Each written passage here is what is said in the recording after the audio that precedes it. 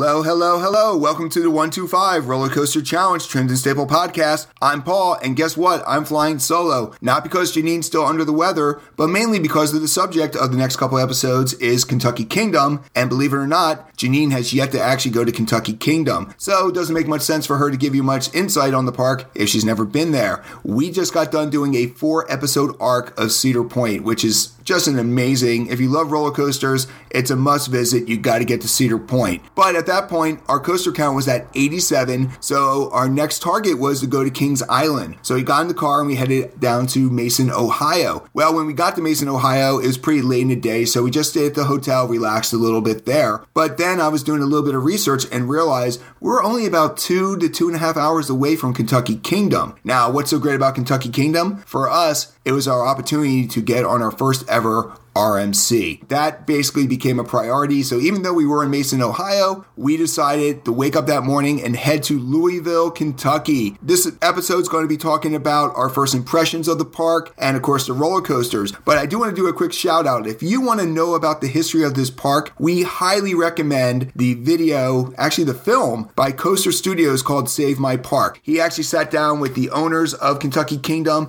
and this park has an amazing history that I can basically do an entire episode on that, but why do something that Coaster Studios did so much better? Because this park at one point was a Six Flags Kentucky Kingdom from 98 to 2006. Coaster Studios basically lays out the entire history of this park. So once again, go to Coaster Studios on YouTube, check out Save My Park to get the entire history of this park. We basically get in the car, we head to Louisville, Kentucky, basically follow the map, and we get ourselves onto the property. 3 first impressions of this park, and the first one is, how do you get in? I mean, seriously, this is the most challenging park we've ever been to, trying to actually find the entrance. Because it's on the Kentucky State Fairgrounds, it's not very easy. You get into the property, then you actually have to wrap around an entire parking lot, and you're driving. You almost feel like you're about to leave the parking area and go back out to the highway, when all of a sudden, you actually see Kentucky Kingdom. First of all, if you're going to Kentucky Kingdom, you're not going to be lost. Just follow the road. You will eventually get to the front of it, but it is very unique on that end there. The second thing was, as soon as we got out of our car, we started hearing a lot of airplanes, and we basically realized that we were right next to the airport, which you really notice when you get on Storm Chaser. You will be in line climbing up into the queue or going up the lift hill, and it looks like the airplanes are just about to hit you. You are that close to the airport that literally it looks like the planes are about to land where you are. And last but not least, we're going to be talking about this a lot more in our second episode when we go through the walkthrough and we go through the food and the flats. But this park is really unique because you actually have 2 sides of the park. So when you enter the park, you're basically in one section there, and the big highlight ride there is Lightning Run, which we're going to talk about in a few minutes. However, to get to the second part of the park, you have to literally go either across the street or across the bridge that takes you into the street. And the second side of the park has most of the rides, but it also has the entire water park. It's such a unique park. You got 2 sides. I've never seen anything like it. Simple as that. So you got those 3 aspects. So what I want to do is I want to talk about the roller coasters that we did there. And then, like I said, in the next episode, we're going to do the walkthrough and all that kind of stuff here. Name of the episode is Storming the Bluegrass State. And there's a reason why I decided to call it that. And mainly because the 3 rides that we actually got on our first trip at Kentucky Kingdom, Lightning Run, Storm Chaser, Thunder Run, you're talking about a huge storm theme here. Rides that are 100% have to do with weather. And I don't know what the history is for that, or it was just a fun coincidence, but that's why we call it Storming the Bluegrass State, mainly because the 3 main rides that we did that day were 100% storm themed. So as soon as we get in there, we kind of check out the park, we walk around the outside of it. Dev and I are checking out all the food. We noticed that beautiful park, very clean. We were very impressed with it being clean. At this point, this was actually in 2017, so it was pretty much reopened and they had everything running pretty well. So it looked like it was done professionally. Everything was great. But the first thing that caught our eye was this roller coaster called Lightning Run. Now, leading up to this day, everything we focused on was Storm Chaser because it was our first RMC. We wanted to know everything we could about Storm Chaser. So really, Lightning Run, we didn't know much about it. So the stats on Lightning Run, it's a Chance Hyper GTX, all right? There's no other Chance Hyper GTXs around, which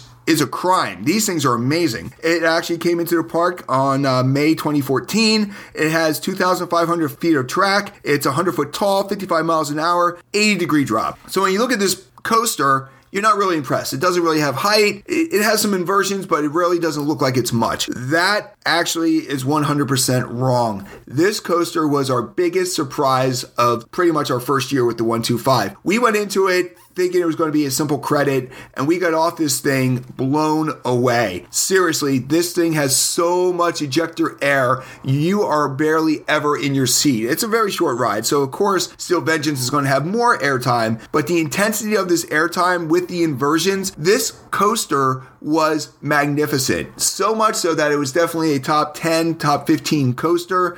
It was, at the end of the year, it was the one I kept talking about. Devin actually bought a shirt, and Devin never buys a shirt. He actually bought a shirt for this thing. Lightning Run is, enthusiasts know that this thing is fantastic, but the general public doesn't realize how great this thing is. And yet again, the fact that there's only one of them blows my mind. Other parks need to get these. It wasn't that expensive per se compared to a lot of other coasters. It was simply amazing. It blew us away. So we enjoyed that. Basically, we rode it twice because at that point we were kind of like, you know what, there's no line. Let's get on this thing twice. So we rode it twice, and then we figured out how to get across to the second part of the park, which there's a bridge, and then you can actually like go out, cross the street, and then go back in. So it's a very unique park. We're going to talk about that in the next episode. But then we went right to the back of the park, and we ran right to Storm Chaser. Now, the stats for Storm Chaser, it is a iBox RMC. History-wise, this actually used to be I believe it was a CCI coaster called Twisted Twins. It used to be Twisted Sisters, but then they were worried about getting sued by the band, so they called it Twisted Twins, and this thing was standing when the park was closed. If you go to Coaster Studios, you can find out the history. This was a Six Flags park. Six Flags then abandoned it. It stayed vacant, and then Ed Hart decided to purchase the park and bring it back to life,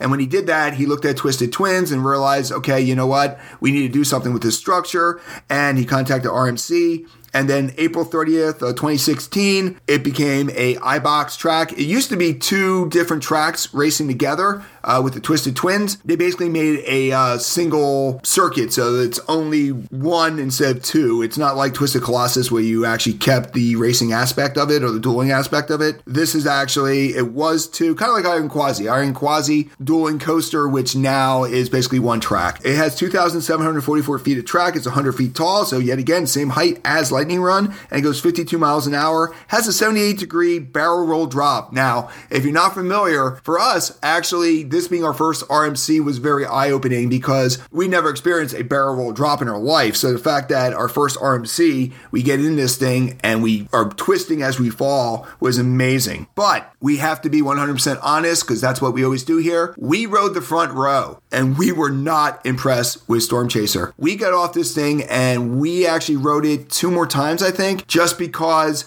we kept thinking we were missing something. But the key to this was every time we rode it in the front row, because going into it, we were front row riders. That's basically what we thought. All the 87 coasters, most of them we did in the front row. We didn't really do many in the back. We did a few, if we were marathoning stuff. However, mostly we were always in the front. So we were not impressed with our first RMC, mainly because we rode it in the front, and we pretty much didn't learn until later on that RMCs are row 11, row 12. That's where you want to be. So even though we loved the barrel roll drop and we liked the coaster, we were not blown away with our first RMC, mainly because of the fact that we rode it in the front row. So we got off that after doing it once or twice, and we ran to Thunder Run. Now, Thunder Run is a din, and believe it or not, it is a din that they did not convert to an RMC. Usually the dins are the ones that get converted to an RMC. In the case of Kentucky Kingdom, they decided to turn Twisted Twins, which is a CCI, into the RMC. This coaster is 2,850 feet of track, 90-foot drop, 53 miles an hour.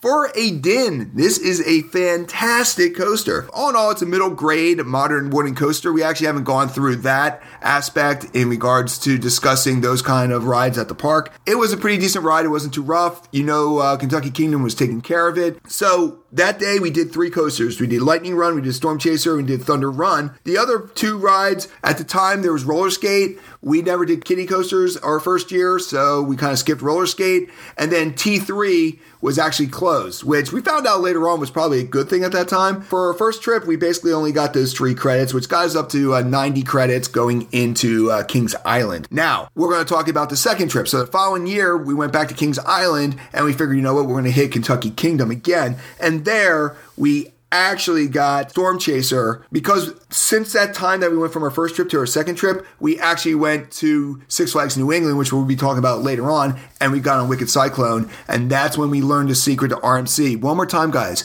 Shh. Don't tell anybody else, but you want to ride RMCs in row 11 or row 12. You want to be by the back of the train because they're amazing. And that second trip, we basically jumped on T3 first because we need to get that credit. So T3 at this point used to be T2, but they made some improvements, so they call it T3. However, if you know anything about Kentucky Kingdom and their Instagrams and stuff, they troll their own coaster so much. T3 is an SLC by Vekoma. If you know anything about coasters, if you listen to our Ouch episode, it's pretty much all SLCs. These are suspended looping coasters, and these are not very good coasters. This one is 2,171.9 feet of track. It is 101.7 feet tall and goes the speed of 49.7 miles per hour. Now, what's the difference between T2 and T3? And it is the trains. SLCs are not great, and most SLCs I'm not a big fan of. However, I can honestly say I do not hate T3 as much as most enthusiasts. I know they're not happy with the new restraints, but for me, they're so much better than the original restraints. So, what do I mean by this if you're not familiar? If you go to Mind Eraser over at Darren Lake or over at Six Flags America, they have the original trains and they have the original restraint system, which is basically going over the shoulders, and they have hard foam on the metal bars that are right by your head. If you're riding these coasters, you need to really lean forward, because if not, you are getting your head smacked left and right, left and right. I didn't know this, of course, when I first started, and I got beat up pretty bad on Mind Eraser, both of them. With the T3s, they actually have them more wider out, so they're not as bad. They're a little better cushions, and there's a little bit more support in your chest. For me, the fact that I don't get my head crushed against metal bars with really bad padding, I actually enjoy T3 more than I do the Mind Erasers. That being said, T3 is also still a bottom 25 coaster. Yet again, when your own park starts trolling your own coaster, that basically tells you what people think about that. So we got there and we did T3. T3 is actually on the other side of the water park area. When we talk about the walkthrough, this park is really laid out uniquely. I'm not saying it's good, I'm not saying it's bad, I'm just saying it's definitely different. And to get to T3, you pretty much have to go around the water park. So we did that, and then we ran to Storm Chaser. And the reason why we ran to Storm Chaser was because we learned the secret of how to ride an RMC, and we wanted to see what Storm Chaser was like. And I can honestly say Storm Chaser was magnificent the second time. Fantastic. We loved the barrel roll drop. Even at this point, we were still kind of new to it because TT was just opening up. Basically, we were at 88 to 90. T3 on our chart is number 152. So that tells you about the gap that we had. So 152 ended up being T3. So we did T3. We went over. We marathoned Storm Chaser. Lightning Run was kind of touch and go, mainly because of the fact that on this day, it was a rainy day. So when we walked by Lightning Run, it was basically closed because of weather. Then we did T3, which I guess we had a break in the action, and then we did Storm Chaser. Now, the one problem we had with Storm Chaser was because there was no line, and I really, really enjoyed it a lot. So pretty much Devin ran off to do Thunder Run, and I marathoned Storm Chaser. Now, by marathon, I mean I did 11, 12, 13 in a row here. This was a huge mistake, not because of motion sickness, not because of any other reason, except for the fact that it started to rain and we still had to get one more credit. So we actually needed roller skate, which now actually we call this one aspect of what we do now the roller skate rule. We waited an hour and 15 minutes underneath, I think we're over by the carousel. So we're underneath the carousel and we're waiting, and the weather never broke. And because of the fact that we were marathoning Storm Chaser and not paying attention, we still to this day do not have the roller skate credit. So now our rule is when you get to a park and you need credits, you go and you get the credits first, then you marathon. We did not do this. We will never do this again, but we missed this kiddie coaster. And actually, it's not really a kiddie coaster. It's actually more of a family coaster. So we will get roller skate eventually. It's a Vekoma Junior. So it's not a bad kiddie coaster. It's not like a lot of these Chance Kid coasters and stuff like that. This one actually is pretty neat. And I'll be honest with you, the cars are adorable. They look like roller skates. We now have the roller skate rule, mainly because of this day. We ended up missing that credit. We ended up, after like an hour and a half, we said, you know what, let's get out of here. We checked the weather and we noticed that Holiday World, which was the next park we were going to get to, was still pretty good, and it was early afternoon. And because of the time zone, we actually headed out to Holiday World, and we knocked out Holiday World that night. We had it all done. We missed roller skate, but we were able to get all of Holiday World in at one time. Now, since we did these two trips, they actually have a new coaster called Kentucky Flyer, which is a Gravity Group family wooden coaster. This basically, between roller skate and because of Kentucky Flyer, this park is really highly on our list of getting back to in 22. So, and of course, Kings Island's right near there. The history of this park, there's also 6 defunct coasters, and one in particular I would just want to point out is it was called Chang, which was a stand-up coaster. One of the biggest stand-up coasters ever was there over at Kentucky Kingdom. Well, before Six Flags closed Kentucky Kingdom, they grabbed Chang and they drug it over to Great Adventure, where it is actually Green Lantern. So even though there's 6 defunct coasters from the original Six Flags Kentucky Kingdom, Chang is still alive. It's actually Green Lantern. You can enjoy it there. So there's 6 coasters that are operational over at Kentucky Kingdom. We actually got 4 of the credits. When we're talking about these, there's really a good debate on which is better, Lightning Run or Storm Chaser. And of course, that will be one of our poll questions this week, because I'm interested to see what people think, because, Storm Chaser is a middle level RMC. It's got the barrel roll drop. It's really intense. It's a great ride, but Lightning Run just blows me away. I've never seen anything like it, and that's going to be one of our poll questions. I'm curious to see who likes what better. That is our first episode on Kentucky Kingdom. Basically, we have an ERT on Friday, and we actually did a poll question on what kind of coasters do you want us to talk about, and the 2 choices I gave people were mouse coasters or looping. And by 17-7, people want an ERT on looping coasters. So these are going to be arrow loopers. Wildfire fits in there. We'll discuss why coasters fit into that category for us. Our next episode is going to be, all about the looping coasters. And then next Tuesday, we're going to do the walkthrough. We're going to talk about the food, the flats, and what our future plans are with Kentucky Kingdom. Make sure that you follow us on trimandstaplepodcast.com. You get 5 permanent entries into our giveaways. We are giving away a lot of stuff. We just gave away yet again another prize. I think we've given away 5 things so far since we did the pretty much the end of season 1 going into season 2. So we've already given away 5 items. The person who just won again was actually somebody who followed us, and we ended up drawing one of his 5 follow us entries, and he's won twice now. So yet again, you can win twice. You can win 3, 4, 5 times. It depends on when your name gets picked. Go to our website, trimandstaplepodcast.com. Just follow us, and you're all good there. Check us out on social media. If you want to vote in these polls, you can go to Facebook or Instagram. On both of those, we are 125 Roller Coaster, so we keep it very simple. Hey, guess what? My name's Paul, and I'm going to see you in the queue.